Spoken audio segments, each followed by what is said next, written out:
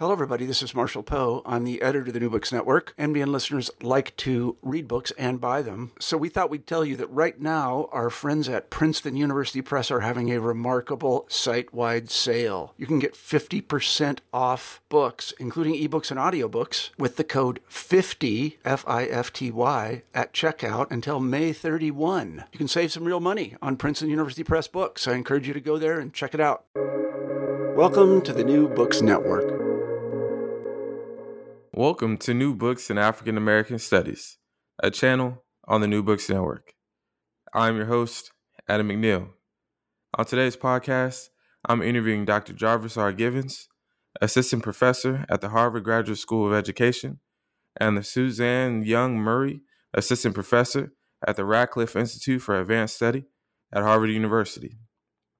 Dr. Givens joins us to discuss fugitive pedagogy, Carter G. Woodson, and the Art of Black Teaching, published by our friends at Harvard University Press in 2021. In our discussion, we chopped it up about Carter G. Woodson, Black educational history, the origin story behind fugitive pedagogy as a term, his journey from grad school at Berkeley to his post at Harvard, and much, much more. Enjoy the conversation, family. Welcome to the podcast, Dr. Givens. How you doing this morning? I'm doing good, man. It's very early, but I'm doing good. Hey, man, I ain't gonna lie. When I seen that email that said 8 or 9, I was like, nah, we going 9. We going Right. 9. But nah, this is good, man. So first of all, man, congratulations on the publication of your new book, Fugitive Pedagogy, man. How you feeling about this, man? Like, you here, man. This is it. How you feeling? I'm feeling really good. And the beautiful thing was that I just so happened to be in California visiting with my family the day of the official publication day. So it was wonderful to be able to share that day with them. And a number of my family have pre-ordered books and stuff like that. So because it was my mom's birthday, a few of us were gathered at my mom's house, and so it was wonderful to share that moment with them. So I'm feeling really good, despite all that's going on in the world right now. But I'm super excited that this work is out and in the world, and I'm looking forward to engaging folks in conversation about Hey, man, so I'm just glad I got in early because I know your social it. schedule. You just got on Twitter, man. You about to have buku last dope intellectual numbers of followers. Shout out to Dr. Shrees Burton Stelly. I don't know about that. I can't match Sharice's dopeness. We'll see. Man, look. Well, hey, there must be some out there in the Berkeley waters, man. Shout out to Dr. Eula Taylor, man, for real. Absolutely. Shout out to Dr. Eula Taylor, who was my undergrad and graduate school professor. And is the reason that I got into, doing research in Black studies to begin with. I was an undergrad student at UC Berkeley in Eula Taylor's African American history course, and I was a business major and said, actually, I want to do what she's doing, and I want to pursue this, this in my life. So Eula Taylor is at the center of all the work that I'm still doing. Amen to that. So I hope that no matter when Dr. Taylor is listening to this or someone tells her to listen to this, Okay. that she's feeling the warmth of this of the radiation of all the love that we're emitting to her right now. So Right. Lord Yeah. knows all of us need that at this point. Mhm. So Jarvis, I feel Yeah. like we brothers out here. So Absolutely. Brother Jarvis, Yeah. Fugitive Pedagogy is your first book length monograph. Mhm. And so you talked about the inspiration from Dr. Eula Taylor, but to dig a little deeper, what ultimately inspired you to write this beautiful, beautiful book? It was really encountering the extraordinary and inspiring story of Black teachers, right? And also at the same time realizing how little, we've actually acknowledged and recognized the contribution that Black teachers made to the long Black freedom struggle, in African American history, in the field of the history of education. When I started to learn more about the work that educators were doing, both from the period of slavery to post emancipation up and through Jim Crow, I was just really in awe. I didn't go to graduate school to study the history of education at all. I I was in a graduate course in the spring semester, my first year, and I encountered a kind of passing reference to a school textbook written by Carter G. Woodson. And that's where it started for me. It was just, I became intrigued by the idea of Black teachers in the early 20th century writing curriculum. And it was something about uh, that signaled something about how the current frames that we tend to use when we think about the history of Black education really pushed aside the work that Black folks were doing in the context of these very hostile school structures. Absolutely, but we really only attended to the kind of political economic neglect of Black schools, right? The separate and unequal narrative. But it was something about this idea of Carter G. Woodson writing textbooks and then seeing reviews of the textbook written by people like Jesse Fawcett, right, in the Crisis magazine, but also Elaine Locke talking about how important these textbooks were and how widely circulated they were among Black teachers. I was like, this is saying something different than the narrative that we tend to tell about the history of Black education. And I wanted to get at that part of the story. Um, so that's really what it was. It started with learning about textbooks and then realizing that Carter G. Woodson was not the first teacher to do that. That there was Lila Amos Pendleton before him, right, and that there was Edward Johnson, a formerly enslaved man who also was a principal and wrote a textbook as well, right. And so that just started to open up a number of questions for me about who Black teachers really were, and and and and piqued my interest in getting at more about their veiled professional world. And then also after doing that, reading the work of Vanessa Siddle Walker, their highest potential, like just completely blew me away. It was in that same semester of my the spring semester of my first year. I read their highest potential, and the the way in which Vanessa Siddle Walker, captured the likeness of this high achieving Black school in Coswell County, North Carolina, um, just resonated with me in a very powerful way. And I decided that this is the work that I wanted to do. And I just kind of went from there. And man, let me tell you, you put your foot in this, man, like somebody made like that amazing Sunday afternoon cornbread, man. You did it, man, and it's beautiful. And also, I love the not only love the book, but also love the depiction that you have on your cover, right? It's just a beautiful setting of just children just sitting and working, and so one of the things I always wonder is like this, the staging of it, but I also think of like just thinking about the minds that are working, and the spirit that you can kind of imbibe from the cover too, man. And so I also feel, speaking of spirit, like there's something in that spirit of Black studies at UC Berkeley, man. There y'all just be not even turning it out like a factory or anything like that, but just like in the nature, just so many of y'all are just doing amazing work.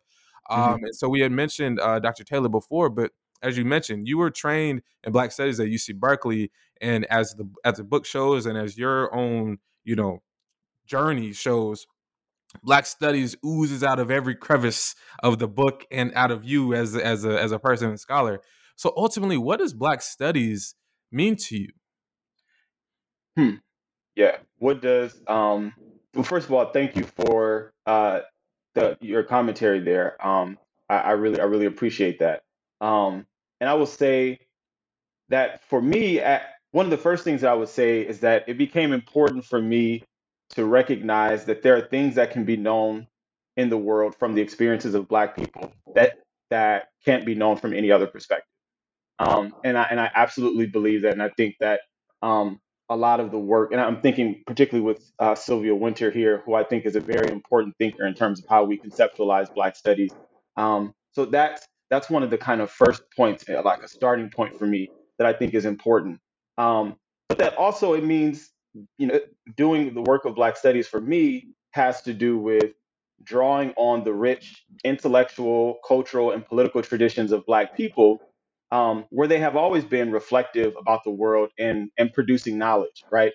And to take that legacy seriously, even when it doesn't fit into any of the particular forms of disciplinary decadence, to borrow a term from Lewis Gordon, even when it doesn't fit neatly into any of the kind of parameters of the traditional disciplines that we tend to think of in the academy, is that we have to think in more, we have to be more malleable in our thinking in order to try to get at the complexity of Black life and to kind of excavate what it has to offer for how we um, how we can know the world, right? And also how we think about um, trying to support Black folks in struggling against the oppressive conditions that we find ourselves in. And so that those are some of the main things. But I always think about when I was in graduate school, one of the essays that stuck with me most about thinking about the intellectual project of Black studies is an essay we had to read by Manning Marable. When Manning Marable talks about Black studies as descriptive, corrective, and prescriptive, right? That kind of three-prong approach to understanding the intellectual work of Black studies is that it's about being descriptive about the kind of texture and important elements of Black life and the experiences of Black people that accounts for their perspectives and how they understand the world and their experiences, but also corrective, right? Because understanding that so much of the oppression that Black people experience has come at the hand, is the result of centuries of systems of knowledge production that have debased Black life, that have justified enslavement, that has justified the kind of criminalization of Black people and the condemnation of Black folks, right? So corrective in terms of speaking. I mean, you're in a history department, right? There's a and this is at the center of so much of what Woodson was doing, was kind of speaking back and refusing so many of the norms in traditional academic disciplines like the field of history, right? So Black studies has always had that kind of corrective, um, uh, you know, uh, calling um, or that's been required of Black studies scholars, right? But then also the prescriptive element is that it's not just producing knowledge for the sake of producing knowledge, but it's always supposed to be done in the spirit of trying to support folks in in the kind of in real ways, right? It's supposed to be work that can kind of be offered to folks as a resource to think differently about uh, our experiences and our journey as a people, right? Or to preserve the legacies of the things that Black folks have done to struggle against oppression and maintain their own human dignity in the process, and to offer that to folks in the contemporary moment, to say this is a legacy that we have that's important for us to take care of and to also put into practice in our lives when we see fit, right? But also to try and address real political economic um, conditions that Black folks find themselves in today, right? So it's those that three-prong approach that Manning Marable laid out that I think in a very uh, specific way, I think lays out some of the core aspects of of my orientation to Black studies, right? That descriptive, corrective, and prescriptive framework that Marable gives us. Outstanding, man. Outstanding. And I just cannot wait for people to listen to this part of the interview, and so that they can truly understand, like, obviously, like, from the question, but why Black studies is so important, and also why and I'm super excited to get to this part where you see where Carter G. Woodson comes into this story as well. So I love that part of the book, and I know, and I'm gonna say it one more time. I know that folks are gonna really enjoy that part. So, speaking of enjoyment, some things that I think many people like, but some people really hate, and that's the writing process. So I'm also interested to know about this. So the process by which writers write often changes over time. So since completing your PhD, I believe in 2016, has your writing process changed at all? And in particular, tell us what your writing process was like for Fugitive Pedagogy. Yeah. I would say that my writing process did change, and for a number of reasons. One, I wrote my dissertation out in isolation for the most part. I felt like it was really me, like sitting at this desk. It was one particular desk in the graduate lounge in our department back at Berkeley, where I was always there and I was writing, or at the desk at my house, or at like a cafe. And when I say in isolation, not that there weren't other people around, but I don't necessarily know that I was as intentional to build a writing community um, when I was trying to get through the dissertation process as I was when I became a postdoc.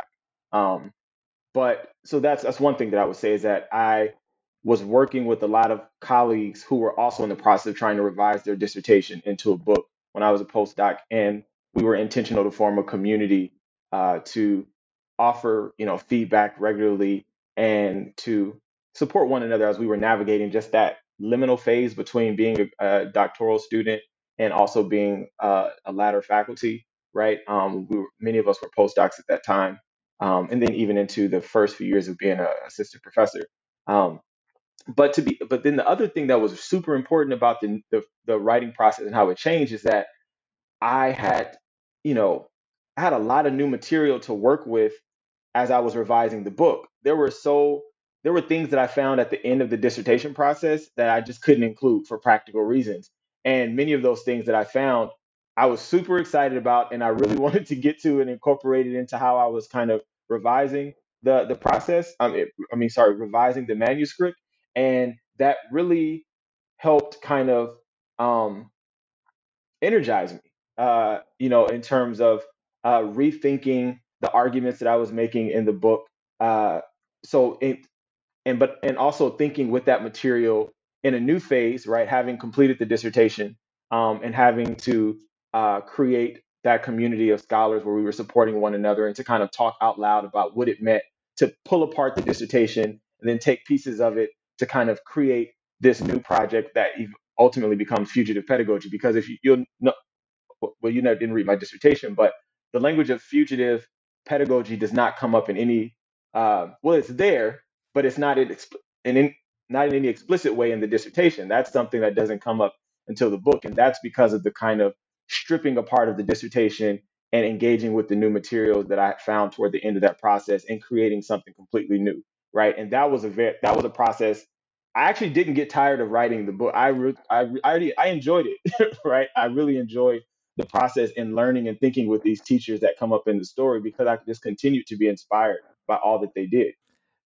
Nah, that's remarkable because yeah, now that you mentioned, I wondered a little bit about that, about where, not only the origins of future pedagogy just generally, but also the origins within your own work, uh, in your from your dissertation to now. And so this is just remarkable, man, and I'm truly excited for people to read the book, uh, and people are. I could tell because like I told you, like I sent to you a while back.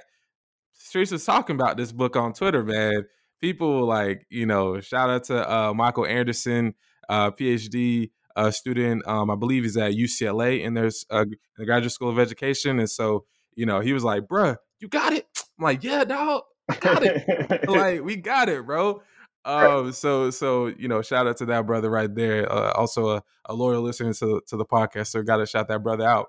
Um, and so you just talked about, how the manuscript writing process, really was one where really had that collective of people that were really helping you to kind of, take the dissertation out and add it in ways that would make it what future pedagogy is. Um, so in particular, to be more specific here, what groups of writers, thinkers, and scholars really help you bring future pedagogy to life? Uh, yeah. So I would say I have a core group of colleagues that I met early on in graduate school through Mellon. I was a Mellon fellow in undergrad. I was in the first cohort of Mellon Mays at UC Berkeley. And it's because, Eula Taylor and another professor of mine, Robert Allen, said that you should consider this and maybe consider thinking about becoming a professor. I thought I wanted to be an attorney, but I was like, they showed me that there were other options, right? Yeah. And I'm so grateful for that. But I joined Mellon Mays when I was in undergrad, and when I was a graduate student, I made it a point to go to a lot of the writing seminars and groups that they created to support Mellon fellows, matriculate through graduate school. And there was a group of, friends, one in particular, I have to say, Raisa Williams, who's a really good friend of mine, who's currently a professor at Washington University in St. Louis. Um, we've been really good friends and thought partners since we were completing undergrad. And as someone, we pretty much wrote our dissertations, though in very different places, uh, you know, while supporting one another through that process, because And similar to that, there's a couple of other friends of mine that have come along the way, Sharice Burton Stelly being one of them, but also um, I think about a really good friend of mine, Joshua Bennett and Ernest Mitchell, who I met when I got here to Harvard as a postdoc, that were very supportive, but that took time. We took time with one another to become familiar with our distinct intellectual projects and the kinds of questions that we were asking. And it's really good to have colleagues who are also friends to your mind, who know the development and the kind of evolution of your thinking around certain things that you can kind of talk to and bounce ideas off of. And I'm just grateful that I've had a circle of people like that who are willing to kind of sit on the phone or to share, material that we're drafting, and give feedback on, and to talk about the way that you were thinking about this a couple of years ago versus how you're thinking about it now, right? That sort of stuff. And there's also folks I've met through like the Ford community, but so it's people like that, right?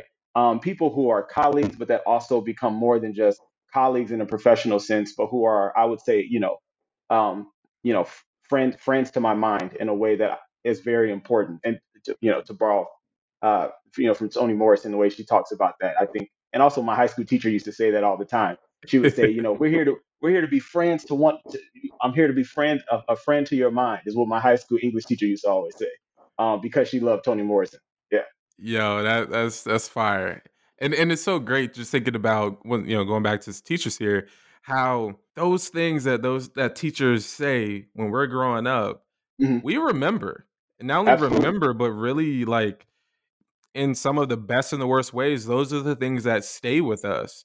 So it's great to hear that your high school teacher, you know, is saying things or said things that are coming literally up in like the book making process Hmm. years later, right? Hmm. And so I think that's just awesome. So shout out to all the teachers out there. Like this book, you Absolutely. know, what did that KG that say when he won the championship? You know, this is or LeBron rather, Cleveland, this is oh, for right. you. Yeah. And teachers, this is for you.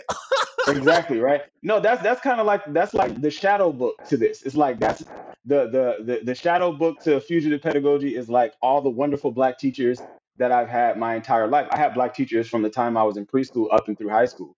Overwhelmed all black high school. I mean, excuse me, all black teachers from preschool through eighth grade. And when I was in high school, the overwhelming majority of my teachers and school administrators at a school that was predominantly black as well were black educators, and many of them operating in the same tradition. Many of them having been taught in the Jim Crow South by black teachers, some of them having gone to HBCUs, right?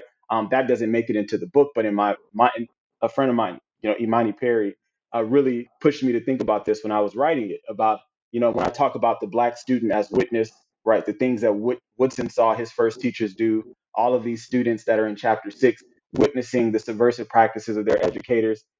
She was like, you might also want to consider and allow that to kind of shape how you're approaching the writing of this project, how your own experiences with Black teachers your entire life is really informing the way in which you're navigating the archival materials, how you're looking and naming things in the story that you're able to call out because of your own, um, because of the ways in which it resonates with particular encounters and experiences that you've had, and understanding the kind of shared vulnerability and relationship between black teachers and black students, having grown up and been taught in these predominantly black schools with all black educators, who were operating in in in this tradition, right? Even if we can recognize it was very different circumstances, right? Me growing up in Compton, California, and attending this small black parochial school, right, in the 90s and early 2000s, versus the experiences that the teachers who taught me would have been experiencing in Jim Crow, Arkansas, Louisiana, North Carolina, Mississippi, which is where the majority of them came from. But yeah. Nah, and look, I didn't even like growing up in the suburbs of Orlando, like I didn't have many black teachers until I got to college at FAMU. And Oh, so, wow. Yeah. yeah, like let me see, to give you an example, the first black male teacher I had, like teacher, like Hmm. not gym instructor, because gym instructor was kindergarten, Mr. Bryant. Hmm. And my first black male teacher was Dr. Darius Young, my intro to African American history professor at FAMU, and now we are as thick as thieves. Like, and he's helped me along the way in the profession. But it also reminds me of an experience with someone that I know that you know, Dr. Teresa Perry, who during my master's program at Simmons College, now University, the only Black professor I had in that, I guess, 2.5 year process. And I think it was race, resistance, and resilience class. Like, you remember when you said Dr. Eula Taylor, being in that, it was like, I want to do that. She was the first person to really make me think National Park Service is a part of my process, but it ain't going to be the thing that I end with. Right. And it's because of this class. And so reading her work, like, the real Ebonics debate, I was like, oh, word. Like, though I didn't go Black education route, it was still Black language. Right. That was just like, yo. And so, and my friends know I say this all the time. Like, I feel like I need to put this into like my own like speech down the line. But like, I didn't know who Dr. Imani Perry was. I knew who Dr. Teresa Perry was, right? First. And so, and then everyone's like, yeah, Dr. Imani. I was like, nah, but let me go look it up. I was like, oh, word? Well, damn. You know what I'm saying? So just the beauty and the power and the vitality of Black education is just so amazing. And so, like I said, like, I'm not a historian of education, but I will say that when I first saw your book right on Harvard University Press's website, and I saw the first word fugitive and then pedagogy, I was like, hold on, I thought Jarvis worked on like what's happening, right? Because after reading your book, I was like, oh, Sam, I don't really know as much about Woodson as I thought, right? Which I think was one of the best parts. So, right, as a historian of slavery that I am, like I said, seeing the phrase fugitive pedagogy rather, caught my eyes and ears from the first time I saw and heard about your book. So can you talk to us specifically, right? You talked about how you got to the process of fugitive pedagogy with the different folks, right? Post a dissertation. So can you talk to us about where where does the theorization of fugitive pedagogy really originate in this time frame for you? Yeah. So let me tell you about where because there's a point when I became much more explicit about naming it in the process and framing of the book that came after Evelyn Higginbotham pushing me to justify why I was using the language that I was using. And I'll tell a little bit about that because I'm very grateful for her mentorship early on in terms of helping me think and be more intentional about laying out why I'm using the language that I'm using and why it's important. And not allowing that to just be in the footnotes tucked away, but actually foregrounding the project. But I will say that one of my early articles when I was finishing up graduate school was about Black teachers' representations of Nat Turner in textbooks that they wrote. I became fascinated when I was, writing my dissertation. I was reading all these textbooks that they wrote, and I was like, damn, it's like the way that they're talking about slave insurrections and runaway slaves as these kind of folk heroes in these textbooks and these curriculum materials that they're writing for students, and particularly with Black students in mind, just seems so powerful to me, especially when we look at the complete absence and omission of those stories in the official and required curriculum, right? So when I saw things in textbooks like the one written by Edward Johnson, who talks about Nat Turner, who was undoubtedly a wonderful character, right? And who talked about how he was a leader among his people, right? Or who talked about in very elaborate fashion even the details of the slave insurrection and the number of white people that were killed, and the fact that they did not sanitize these narratives in the ways in which they were representing these historical moments was powerful for me because it complicated so much. We tend to think of Black teachers as the kind of archetype of the politics of respectability, and I'm not saying that does not necessarily come in. That actually is a part of who Black teachers are, but it really challenged the kind of limiting frames that we tend to have when we think about teachers, right? And this showed me that their politics were much more malleable, right? That Nat Turner actually, in their mind, was a respectable figure in the ways in which they were conceptualizing it and talking about it and presenting it in the context of these textbooks. And Nat Turner wasn't the only example, right?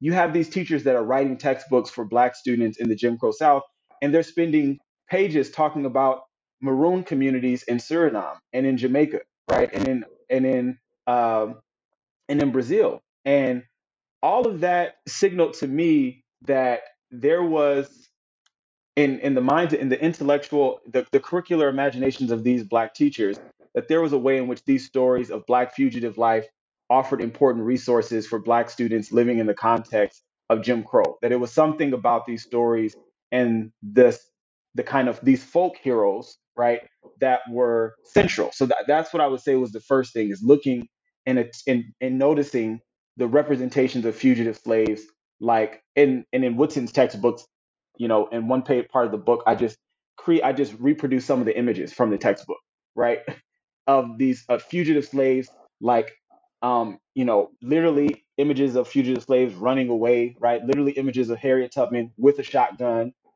in textbooks that were being offered to students, right. So that was one thing, but then also I there were a number of moments from just the history of um, you know, slavery and the way in which literacy operated in that context, where we have to think about Black literacy, the fugitive literacy among enslaved people in the context of slavery. Right? Heather Williams writes about this beautifully in her book Self Taught.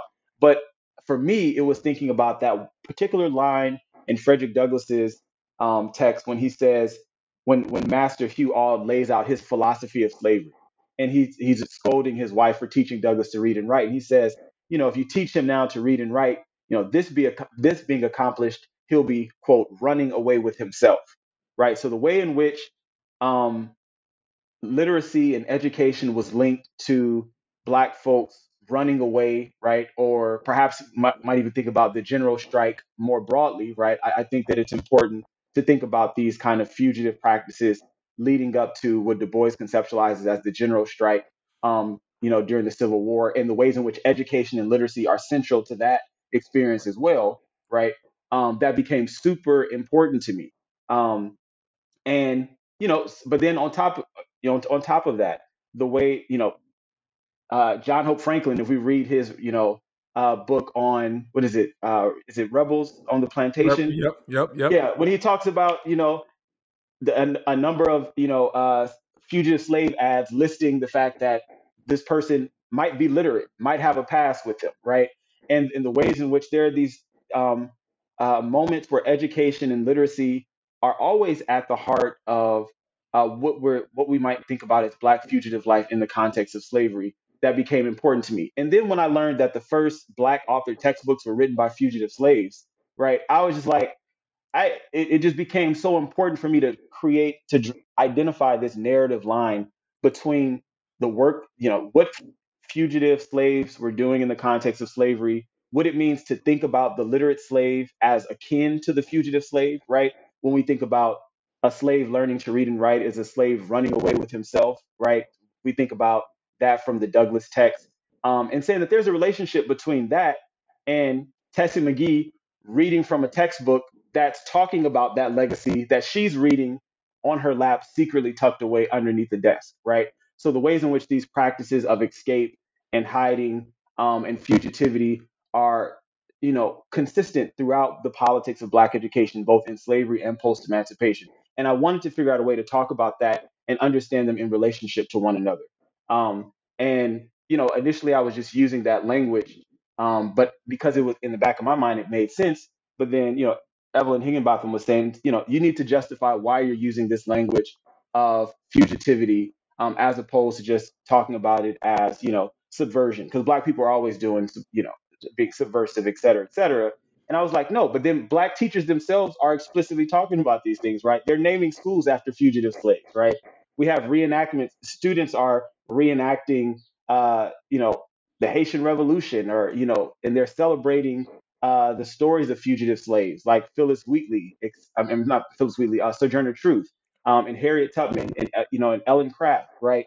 But then also teachers are explicitly using the language of doing work underground, right? When, for instance, it becomes illegal for them to be members of the NAACP, right? You have educators in Alabama saying things like, "We're just going to have to, operate and take this work underground," right? So explicitly naming how they're having to navigate power in these covert ways, right?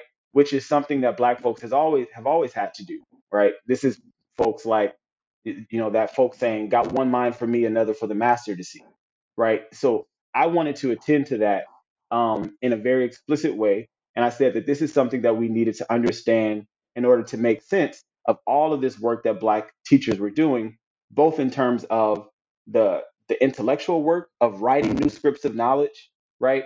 That begins with, slave narratives and textbooks by fugitive slaves, but also the methods that Black folks were using to transmit that tradition, right?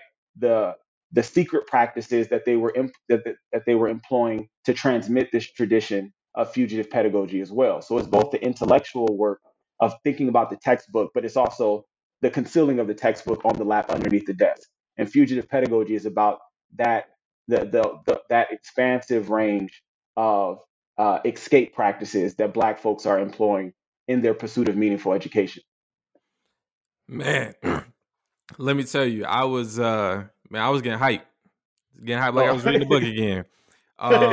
Because how often do we hear about the whole Texas textbook debate? About the power that they have in terms of the production of textbooks throughout the nation, or just how every single year some place around the country is reenacting, like, not the Haitian Revolution, but daily slave life, right? Trying to Right. depict that, right? And so, or reenact that. And so, one of the great parts that you just laid out for us is how during the era in which your book is situated, Black folks are reading, like, unsanitized, unbridled. Like, this is straight facts up in here, talking about what our people did, right? Mm-hmm. Nat Turner, right? Like, Sojourner Truth, Harriet Tubman, the list goes on. And I loved that Dr. Higginbotham, like, I don't know how strong that push was. What I'm saying? But whatever that was, I'm glad that she did, Yeah. because what we get, I think, is a book that is one that, in terms of, I got to tell you a story here too, oh yeah, because yes, one of the things that was exciting for me to go back and share with her was that I found a quote from her father as a teacher. oh snap, uh-oh, I was like, President Higginbotham, I want to show you this. Her father appears in the book. I don't know the teacher. His name is Albert N.D. Brooks. That's Professor Higginbotham's father, who was a teacher in Washington D.C. Actually, was the assistant principal. So you may be familiar with John Bracy. So mm-hmm, mm-hmm. he was an educator that taught John Bracy when he was a student in Washington D.C. Wow. Segregated schools. But there's a quote when her father is talking about how Black teachers have to walk a tightrope, and how they have to set up their own kind of community committees on education, because school districts and the kind of white school authorities can't be trusted to do what's in the best interest of the Negro, right? And then he uses the language of talking about Harper Council Trenholm in Alabama, and how he operated underground, how he took his operations underground when it became illegal for the organizing that he was doing with Black teachers in Alabama to be done out in the open, right? So that language of underground, of working and operating underground, that's explicit language from teachers like, Evelyn's father, Albert Brooks, but then also Madeline Morgan in Chicago, who was a Black teacher affiliated with the Sala, but she, wrote a Negro history curriculum as a resource for teachers to use in Chicago in the 1930s. But like in her lecture notes, also explicitly talking about, when she's talking to teachers about the legacy of slaves, and the language that she uses is stealing a way to learn, right? Mm. And offering that as an important legacy for the teachers that she's talking to situate themselves in and to understand when they're thinking about the politics of the work that they're doing, right? So, when Evelyn pushed me on the language, it was like, yes, I need to go directly to the text and the archives and what Black teachers are saying, and where are the moments that I can pull from their language to justify why what I'm calling fugitive pedagogy is necessary to kind of, capture this. I shouldn't use language of capture, but to reflect and to express this legacy, right? Um, and so it was the things in the textbooks, but it's, the school naming practices after fugitive slaves, but also this explicit language, like the examples that I just gave you, that became important. And it came from that pushing, and that, sincere and meaningful engagement with the ideas and the work from folks and mentors like Professor Higginbotham. She probably ain't even real. She probably was like, saying obviously what she said, but then what was her reaction? What was that like? Like, tell us about that. Like when you end up telling her that. She just laughed. The conversations were great. She was like, I never read that particular passage from my father before, but she just kind of laughed and appreciated it, right? Yeah. And uh, and part of it has to do with so much of her investment, both in Asala, right, because of her father's work in the organization, but also the support that she offered for the project as well, because she understands it to be important, because she knows it to be true from her own life. Her having started out as a teacher, but also her parents having been teachers in schools as well, and also teachers being so central in her book, Righteous Discontent, right? Yep. Nannie Helen Burroughs is a character that comes up in my book, but she was a teacher and a close associate and close friend of Woodson's. Mm-hmm. Yep. Nah, man. Oh man, look, you can see this is why I love the new This is Black studies. Man, look.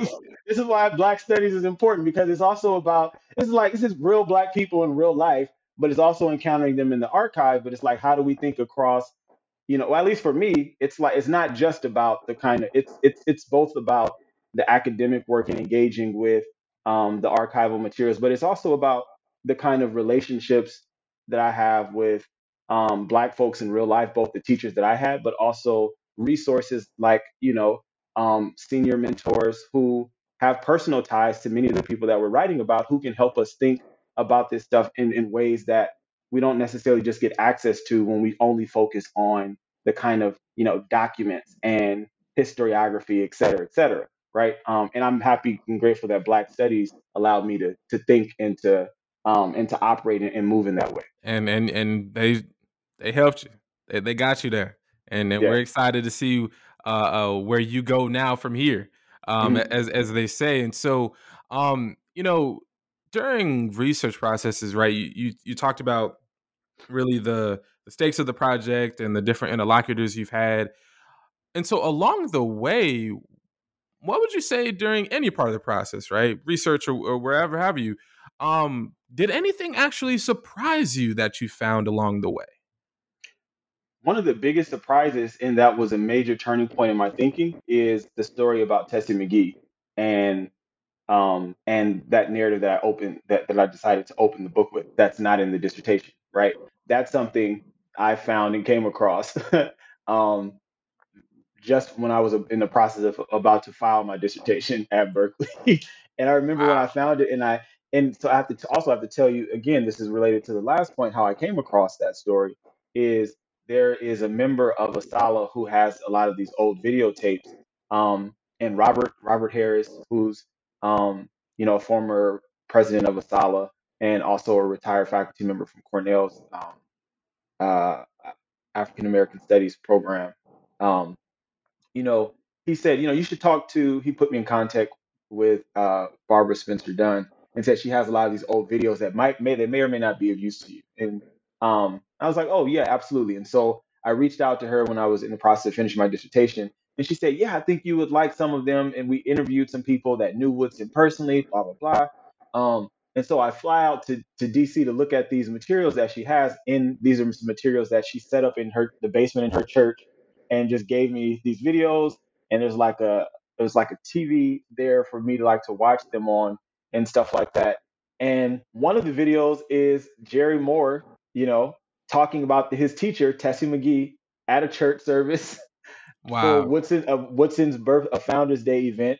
And it was a very short narrative when he talks about his teacher Tessie McGee and this one particular encounter that he recalled, and he shares that story about his teacher reading from Woodson's book on the Negro that she kept on her lap underneath the desk. And he talks about someone coming in and the ways in which she, you know, used this text and Woodson's materials to kind of critique the required curriculum from the Louisiana State Department of Education, and why that left an impression on him even before he would meet Woodson when he moved to Washington, D.C. years later. Um, and so finding that videotape from what felt like a testimony service um, from someone in a sala that, Robert Harris pointed me in the direction of and said, you should talk to her. She might have some things that could be helpful for you.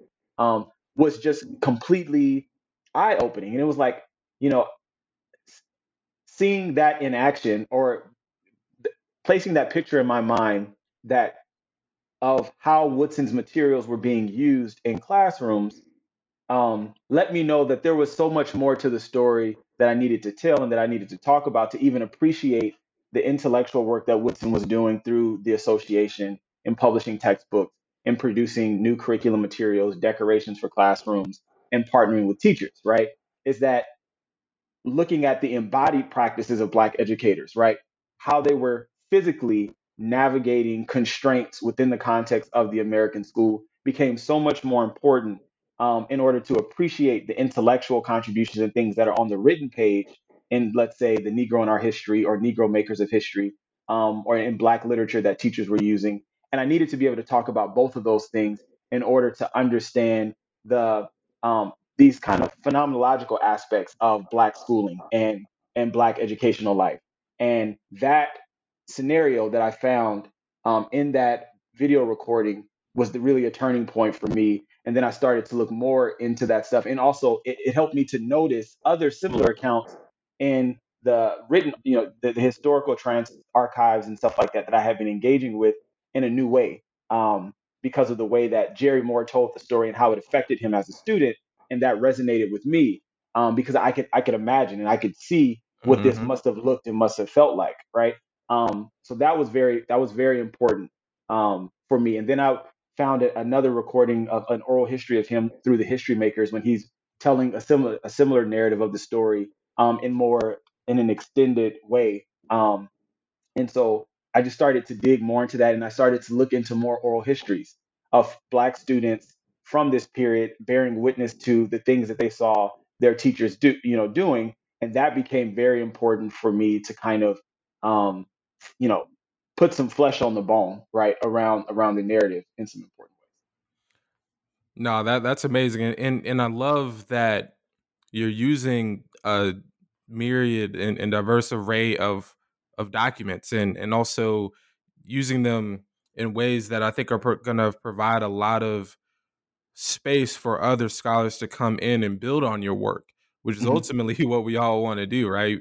We want to open up the space and let other people, go forth and do their thing. And so, um, and you early on in your book point your readers toward why Carter G. Woodson is important to the tradition of fugitive pedagogy, but you also show in vivid detail the community that helped build and sustain the tradition, right? So why did you think this point was important to unpack for your readers, to really show the full ecosystem in which helped build Carter G. Woodson up? Because once again, right, as someone who's done a little research on Black Appalachia, this brother Hmm. right here, Carter G. Woodson, he's straight up out there. So you know what I'm saying.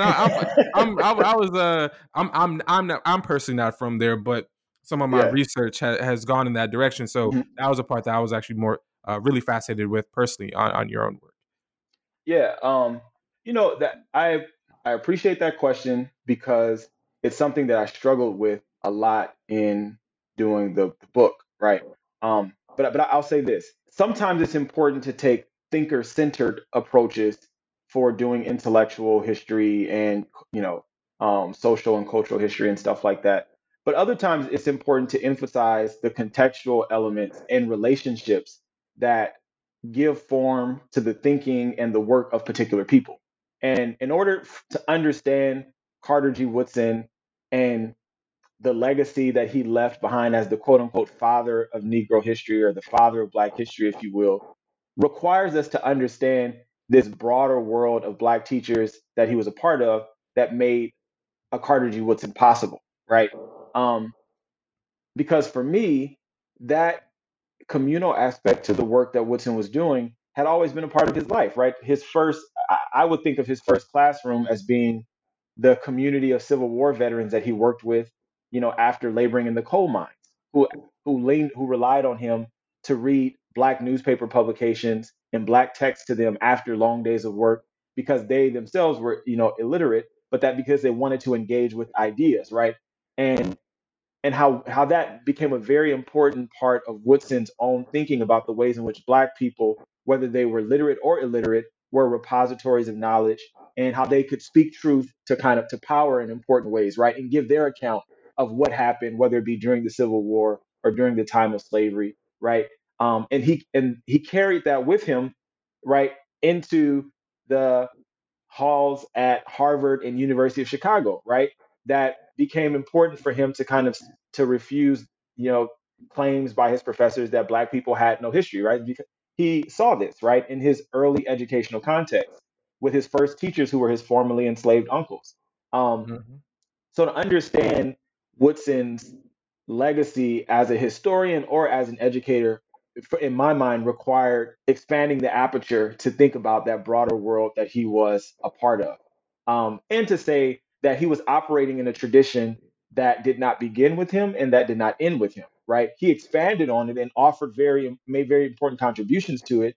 But fugitive pedagogy, and this is one of the things I ended up having to argue with one of the reader reports about, that's a separate story that we don't necessarily need to get into. Mm-hmm. But you know, I who, that was trying to push me to kind of make it seem as though the legacy and the tradition that I was trying to write about in the book is something that was created by Woodson, and I don't think that wouldn't have done justice to the story, right? Which is why for me it was very important to open with an ordinary school teacher in a rural school in Louisiana doing this, operating in the tradition of fugitive pedagogy. And Woodson is there via the textbooks that she's using, right, to say that this is about a much broader world and a networked world of Black educators operating in a tradition that they inherit, right? And that became important for me to make the the contribution to like intellectual history and Black social history that I wanted to do, is that it had to be more uh, taking a thinker centered approach. Some of the chapters do that, taking Woodson seriously in his own ideas, but I'm always invested in, for this particular project, in situating him in the world of teachers that he was a part of that made the work he did possible. And that became really important to me because I think it has important lessons for folks that I'm hoping will look at this history and be inspired by it, and see that there are some elements that might be useful for how we're thinking about education and Black educators and critical education today. For sure. And once again, shout out to Harvard University Press for putting this book out, because I'm just, I interviewed someone who you mentioned a little while back, Josh Bennett, Mhm, about his book last year, mhm. and I'm just like, man, just so many great books, and it's why I love what I do, because I get to read across a wide berth to help inform me, and if for no other reason too. Hey, books be expensive out here in these streets. And so, I'm building Right. that big old library like you got behind you. So, Right. yeah, man. So, and one of the talking about legacies here, one of the lasting legacies of Carter G. Woodson is Asala. And so, along with the Journal of African American History, also known as the Journal of Negro History. And so the association played a major role in really popularizing Black history, along Mhm. with many other things. And so, yet, as you say, historiographically, and I'm quoting you here from page 64, much less has been written about the central role of school teachers and their pedagogical insights in the building and sustaining of the organization, end quote. Can you detail to the listening audience the central role played by Black school teachers in the organization's early history, and why do you think that it was so understudied? Yeah. I'm still unclear about the last part. I'll say I still don't know why we haven't attended to the work of teachers in the field um, uh, in a way that kind of, you know, does justice to all the contributions that they made and so many of the legacies that we inherit from them. I'm still trying to think with that one. I'm working through it in an article, to be honest, and I end on that point in the book as well when I talk about the origin story of Black studies. So I'll say that part. But to go into the first part, there's so many things to point to. One, first and foremost, one of the things I wanted to say in this book is that, you know, we love to talk about Carter G. Woodson as, you know, the second African American PhD from Harvard in history, and that's important. That's very important. But I always say Woodson was first and foremost a school teacher. That he was op- from before he got to Harvard, while he was at Harvard, and after that point, he was he was immersed in a world of Black school teachers who had a very set of established professional practices, and that he was operating within and that he benefited from in terms of the work that he would go on to do. So that's one way, right? Is one positioning Woodson as a school teacher, right? In addition to the way that we think about him as as the kind of famed historian, but then also identifying the debates that Black teachers are engaging in the years leading up to the founding of the association that Woodson is a part of, right? So for me, it was important to, for instance, in 1915, we think about the founding of the association in Chicago in that September. It became important for me to look at the kind of debates that Black teachers in Washington, D.C. are engaging in around uh, the lack of attention to Black life and culture in the curriculum, and their writing. You have Roscoe C. Bruce, who is an educator in Washington D.C., who's writing to the district and saying, and citing Woodson's book that is just published that year, "The Education of the Negro Prior to 1861," and John Cromwell's work as well, saying that we have teachers who are also putting out that are publishing work that is important for us to engage with, and we think that it's important for our students to study more than just things about white people, right?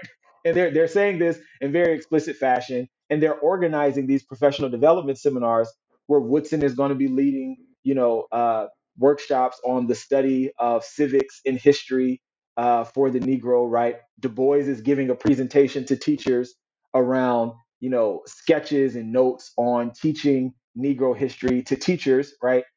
And this is stuff that is happening in the months, in Washington, D.C., and being planned before Woodson even goes off to Chicago and founds the association, right? So what I'm trying to say is that the association for, the study of Negro life and history is becomes an institutional embodiment of a set of intellectual practices and desires that Black teachers have been doing and operating in well before it's established in September of 1915. And we could even trace it very explicitly just by looking at the places where Woodson is at and what he's doing surrounding this particular time period. Um, right? So there's that.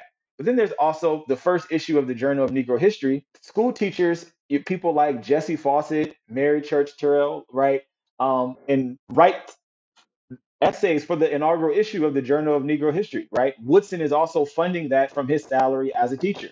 Um, he in the conclusion of the notes in the last that last I'm sorry, that first issue, he's talking about the legacy of Booker T. Washington, right? Because Booker T. Washington had just recently passed away, right?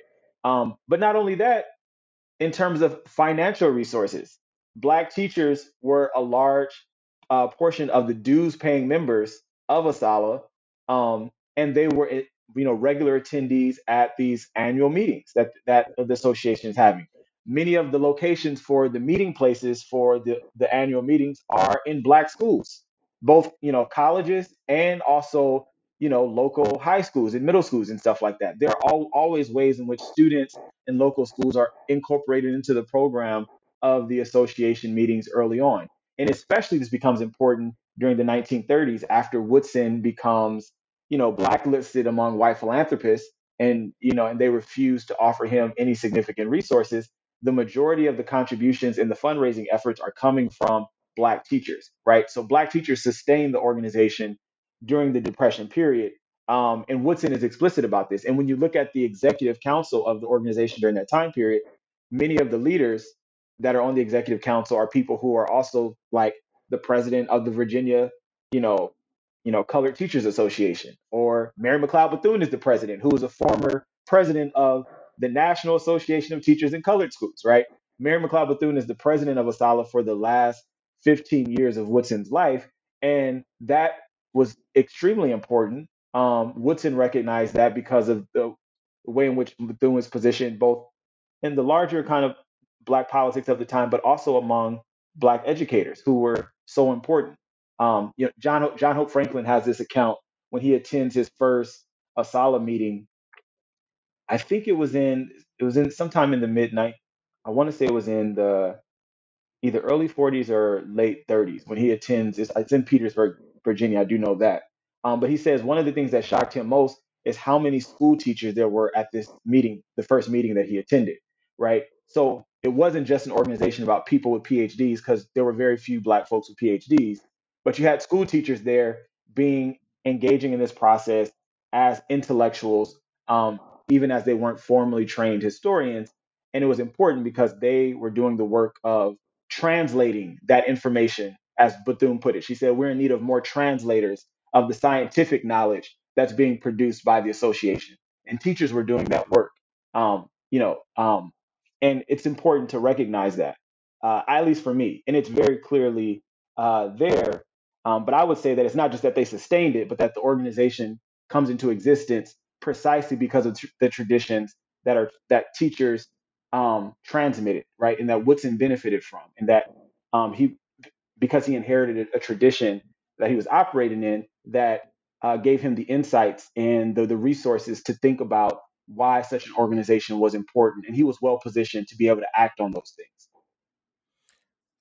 And what you just brought up is really an amazing institutional history of ASALH that, I feel like, we can't take for granted that people prior to reading your book and listening to this interview would have already known.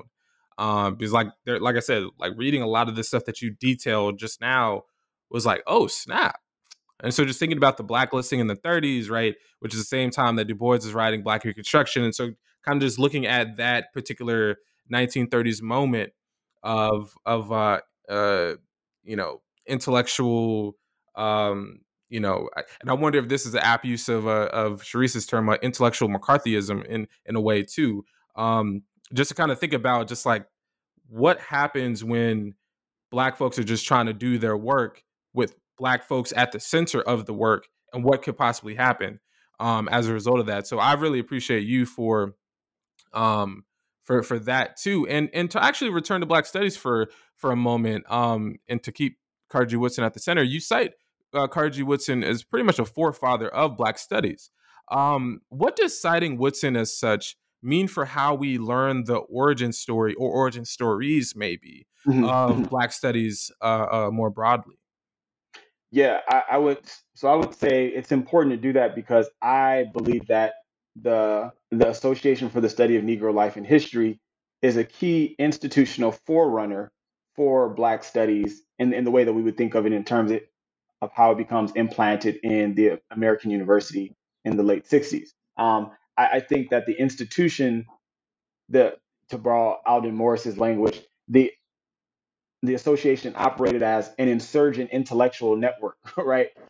Which is the way in which Alden Morris, in his book on Du Bois and some of the work that Du Bois was doing at Atlanta University, he gives us that language.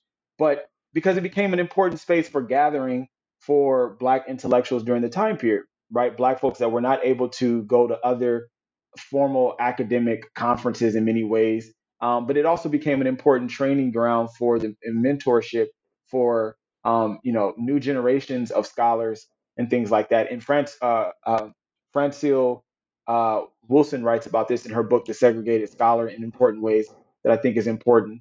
And I'm not the first person to point to Woodson and Negro History Week, that becomes Black History Month, as an important model of, early Black studies that becomes institutionalized and formalized, right? To borrow language from Imani Perry, thinking about Black formalism. But Hortense Spillers also says things very similar in interviews that she's done around the history of Black studies. Pero Dagbovie, in an article worked through, said some of these things similarly. I just really was interested in not only saying about the association, but also particularly teachers that are operating and sustaining the association are an important group of actors, to think about and to name explicitly for us to understand that genealogy. And Woodson is an important leader in the context of that story, and obviously creates an institution that becomes an important hub for that intellectual activity and work that's being done. And so I can't think of any other organization that would be an institutional forerunner to Black studies outside of the association. I can't think of any other organization. And when we think about the Journal of Negro History and Journal of African American History, like there's no other model for us to really look to. That's not to say that there weren't other things happening, right? But in terms of the one that had the kind of broadest impact, and that was sustained, and that had the broadest reach, right? And the reason it had such a broad reach is because of teachers, right? And because it was intentionally linked to this networked world of Black teacher associations, that really allowed the ideas and the intellectual work to move and to circulate in important ways. And yeah, so that's part of the reason why I positioned Woodson and the association in that way. And I can't imagine, yeah, I can't imagine any. But yeah, that's. I would be curious to hear people's thoughts on it. But it was shocking to me and I know, I'm not sure why we haven't thought about it in that way before. Look, and you gonna spark some discussion, and I'm sure some further debate as we hope and pray that Asala is in person at some point in the next year or so, or however long it's going to be. So whatever that is, I'm looking forward to it. It'll be, whew, that's going to be a spiritual experience, I'll tell you. So, and the other thing too, just thinking about your work and just making me think a lot about. You had mentioned the Journal of Negro History. I was just surfing the archives of the Journal of Negro History in particular, probably about a month ago. And goodness gracious, like they're so rich. Like and I'm not saying this as a surprise, but just thinking like when I think about what people ultimately cite and how far back people can go, there's almost nothing that you can write about in the expanse of African American history that you can at least provide a citation from specifically the Journal of Negro History, right? Not of Africa, but specifically of the Journal of Negro History. And so I'm just calling all the grad students, everybody out there, please go, just go surf. Just, if you get some time over the summer, just surf. You're gonna find a lot, because the journal is just so rich. Um, and speaking of rich, right, the intellectual riches of Black teachers, they're amazing. So combing your faculty website and learning about the various projects you have been in and are involved in shows me how much really Black teachers matter to you in your entire being. And so, in your own words, and you've touched upon this in different parts of your answers, but more focused here. Can you tell us why Black teachers matter so much to you? And is there a particular story or project that you want to maybe highlight for the listening audience that advances, this love and adulation that you have for Black school teachers? Absolutely. Yeah. So I think I mentioned earlier on the fact that I had Black teachers my entire life, and they were some of, and still to this day I keep in touch with a number of them. Um, and I didn't realize that that was rare until I got to college and met people who said that they didn't have any Black teachers their entire life, and I was like, I just didn't. And I guess many of my relatives who didn't attend this Black parochial school in Compton, or even the public high school that I went to, in Watts, that just so happened to be, I had great experiences. And so all of the narratives around, you know, Black student underachievement, and not having Black teachers and all the literature on that stuff that I encountered in college and then in graduate school, it was just so foreign to me because of the experiences that I had. And so that's part of it.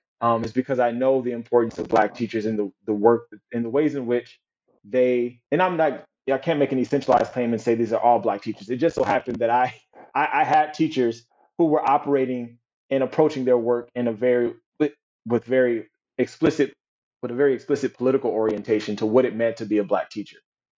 That I seem to have encountered. But then there's also so much work that we have in terms of empirical data from the contemporary moment that shows why Black teachers are important, but for all students, but particularly for Black students, in terms of the just having one, Black teacher by the time a student is in third grade, the kind of the you know the the increased chances of them actually going on to college, right, and things like that, or in persisting, right, through and graduating, right, in terms of the number of the statistical data and stuff that we have on that. So we know that it's important for Black students to encounter Black educators, and that Black educators are more likely to um, recommend Black students for gifted and honors courses. Um, and white teachers, who are over 80% of the profession, are more likely not to recommend Black students for those things, even when they're performing at the same level as their white peers, right? There's so much data that we have on that, and it continues to um, affirm why it's important for us to diversify the teaching profession. And I would say that it's important for us to diversify the teaching profession, but it's also important for us to equip Black teachers with resources about the intellectual and the professional legacy that they are the rightful inheritors of. Because I think that these are the stories of these teachers historically are very inspiring, right? And as Black educators today are trying to carve out their own professional identities, it's important to have this historical context to think about the tradition that they can choose to operate in, and the resources that they can borrow from this legacy to put into practice in their own work.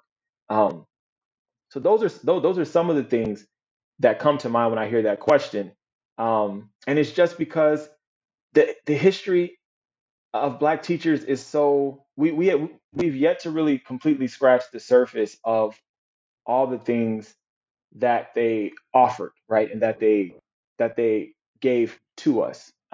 And this is coming out for me when I think about the project that I'm working on currently to try to preserve the records of colored teacher associations with this project called the Black Teacher Archive, that's based at Harvard and that I'm partnering with Imani Perry on. We got some support from the Mellon Foundation to preserve, to locate and digitize the publications of colored teacher associations, which were the professional organizations of Black teachers before they were forced to merge with white teacher associations in the 1960s.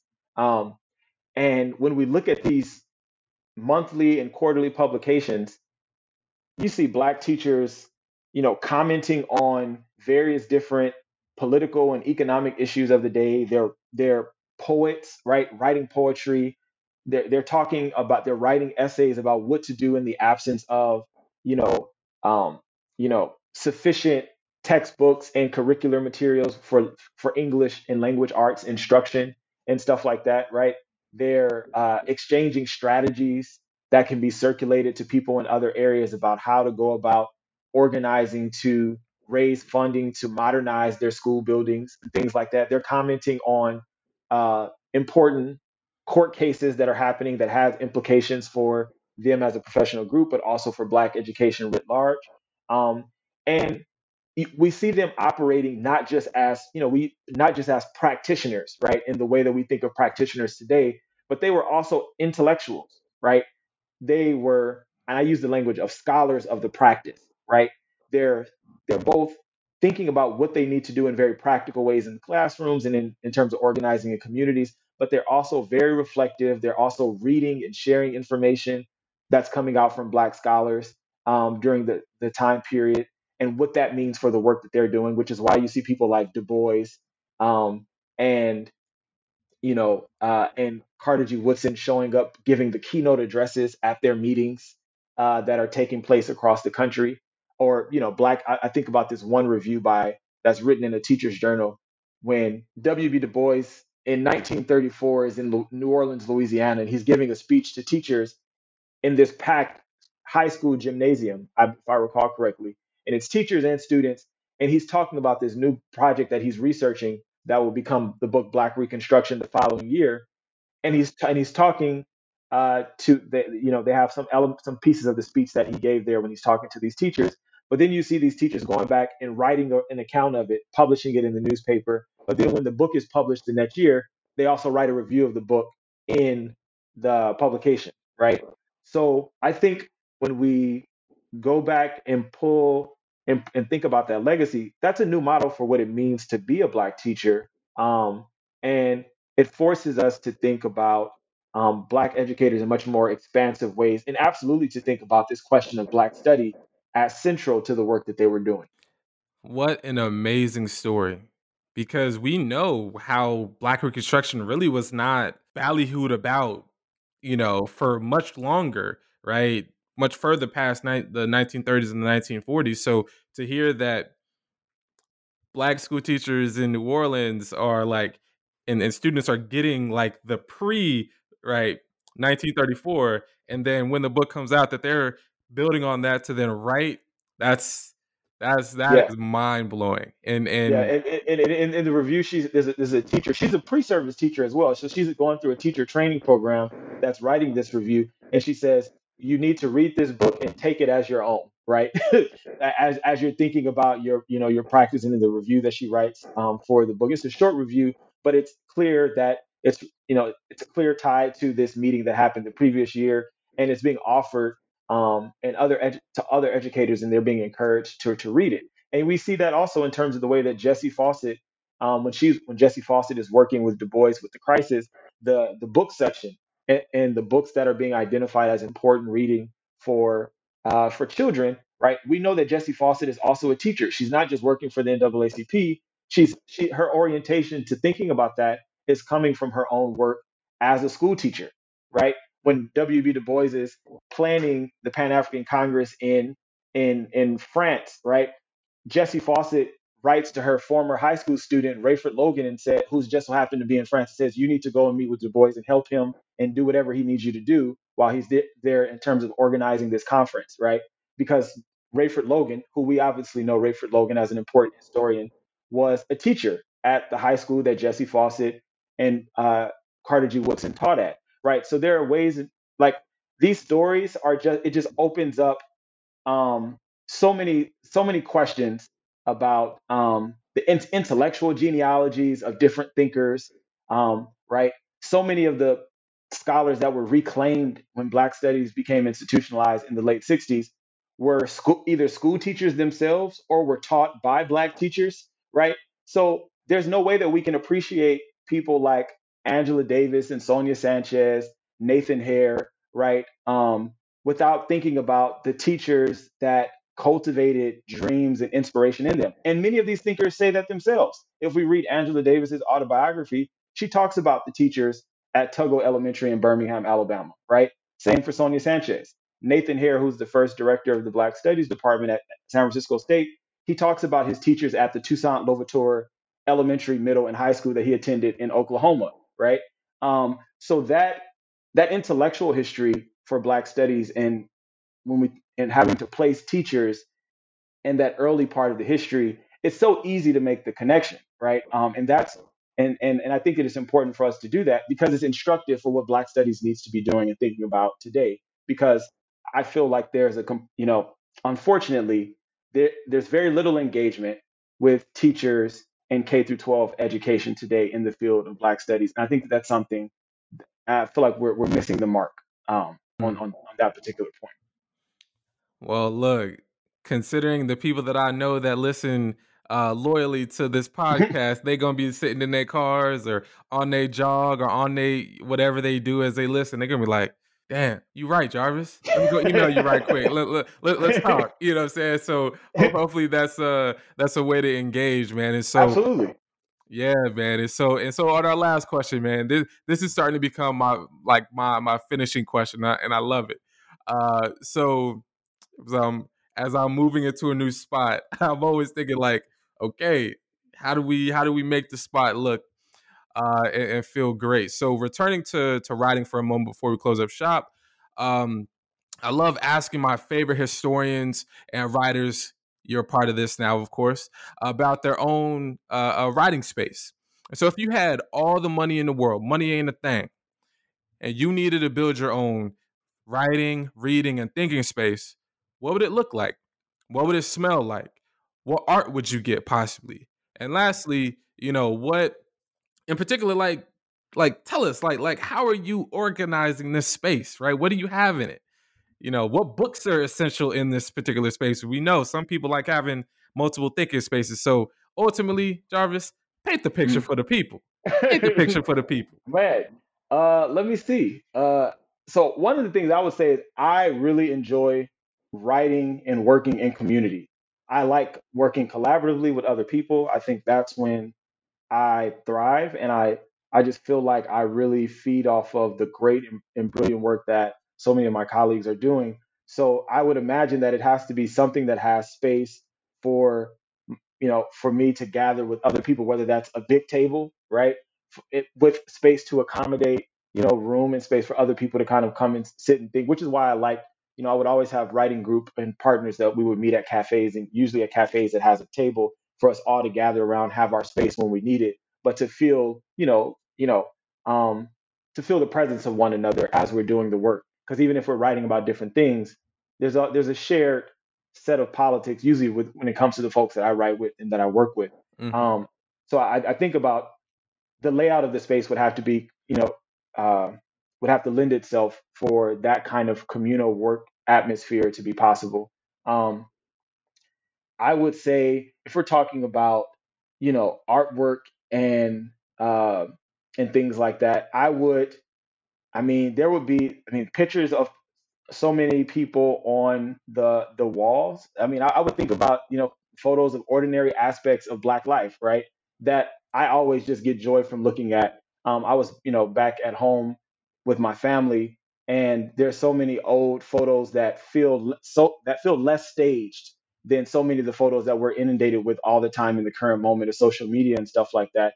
But like, I was looking at this photo of so many people from my family who are no longer around, and they're sitting at a table playing cards in my grandmother's living room in Compton. And that's a photo that I decided to bring back with me, and I just framed it and put it up in the living room. But things like that, that really speak to the heart of who I am, the people that I'm always thinking about when I'm doing, when I'm writing and doing my work. And you know, that can be up in the space, and a constant reminder of that remind me of that. Um, yeah, so that's what I would say in terms of books. There's so many books that I would feel like I would want to have around me. I really, uh, Toni Morrison's writing is amazing, and there's important parts in the book where I've kind of, where Toni Morrison shows up, sometimes explicitly, sometimes not explicitly, because I think that there is a way that, so I don't even want to get into that because I know we're towards the end, but I would say Toni Morrison and those texts would be there. There would absolutely be, um, there would be uh, writings of, the textbooks of Carter G. Woodson, right? You know what I mean? Um, and the work of Ida B. Wells, would be there also, who was also a teacher, and I love, always, saying that as well, who was a member of a Black Teacher Association, Mhm. right? And also people like James Weldon Johnson, who were operating in multiple traditions in terms of the political organizing work that he was doing, the scholarship that he was producing, but also, the work he did as a teacher, right? These people who I think embody the corrective, descriptive, and prescriptive elements of Black studies, who I think really, model the spirit of that. Their work would be around me as reminders of what it is that we're supposed to be doing, and for me to, think about and draw inspiration from. So those are some of the things that come to mind. Yeah. Good deal, man. Well, Jarvis Givens, man, it has been a pleasure, man. We were talking before about the first time that we met back at AIHS Yeah. 2018, Brandeis Right. University.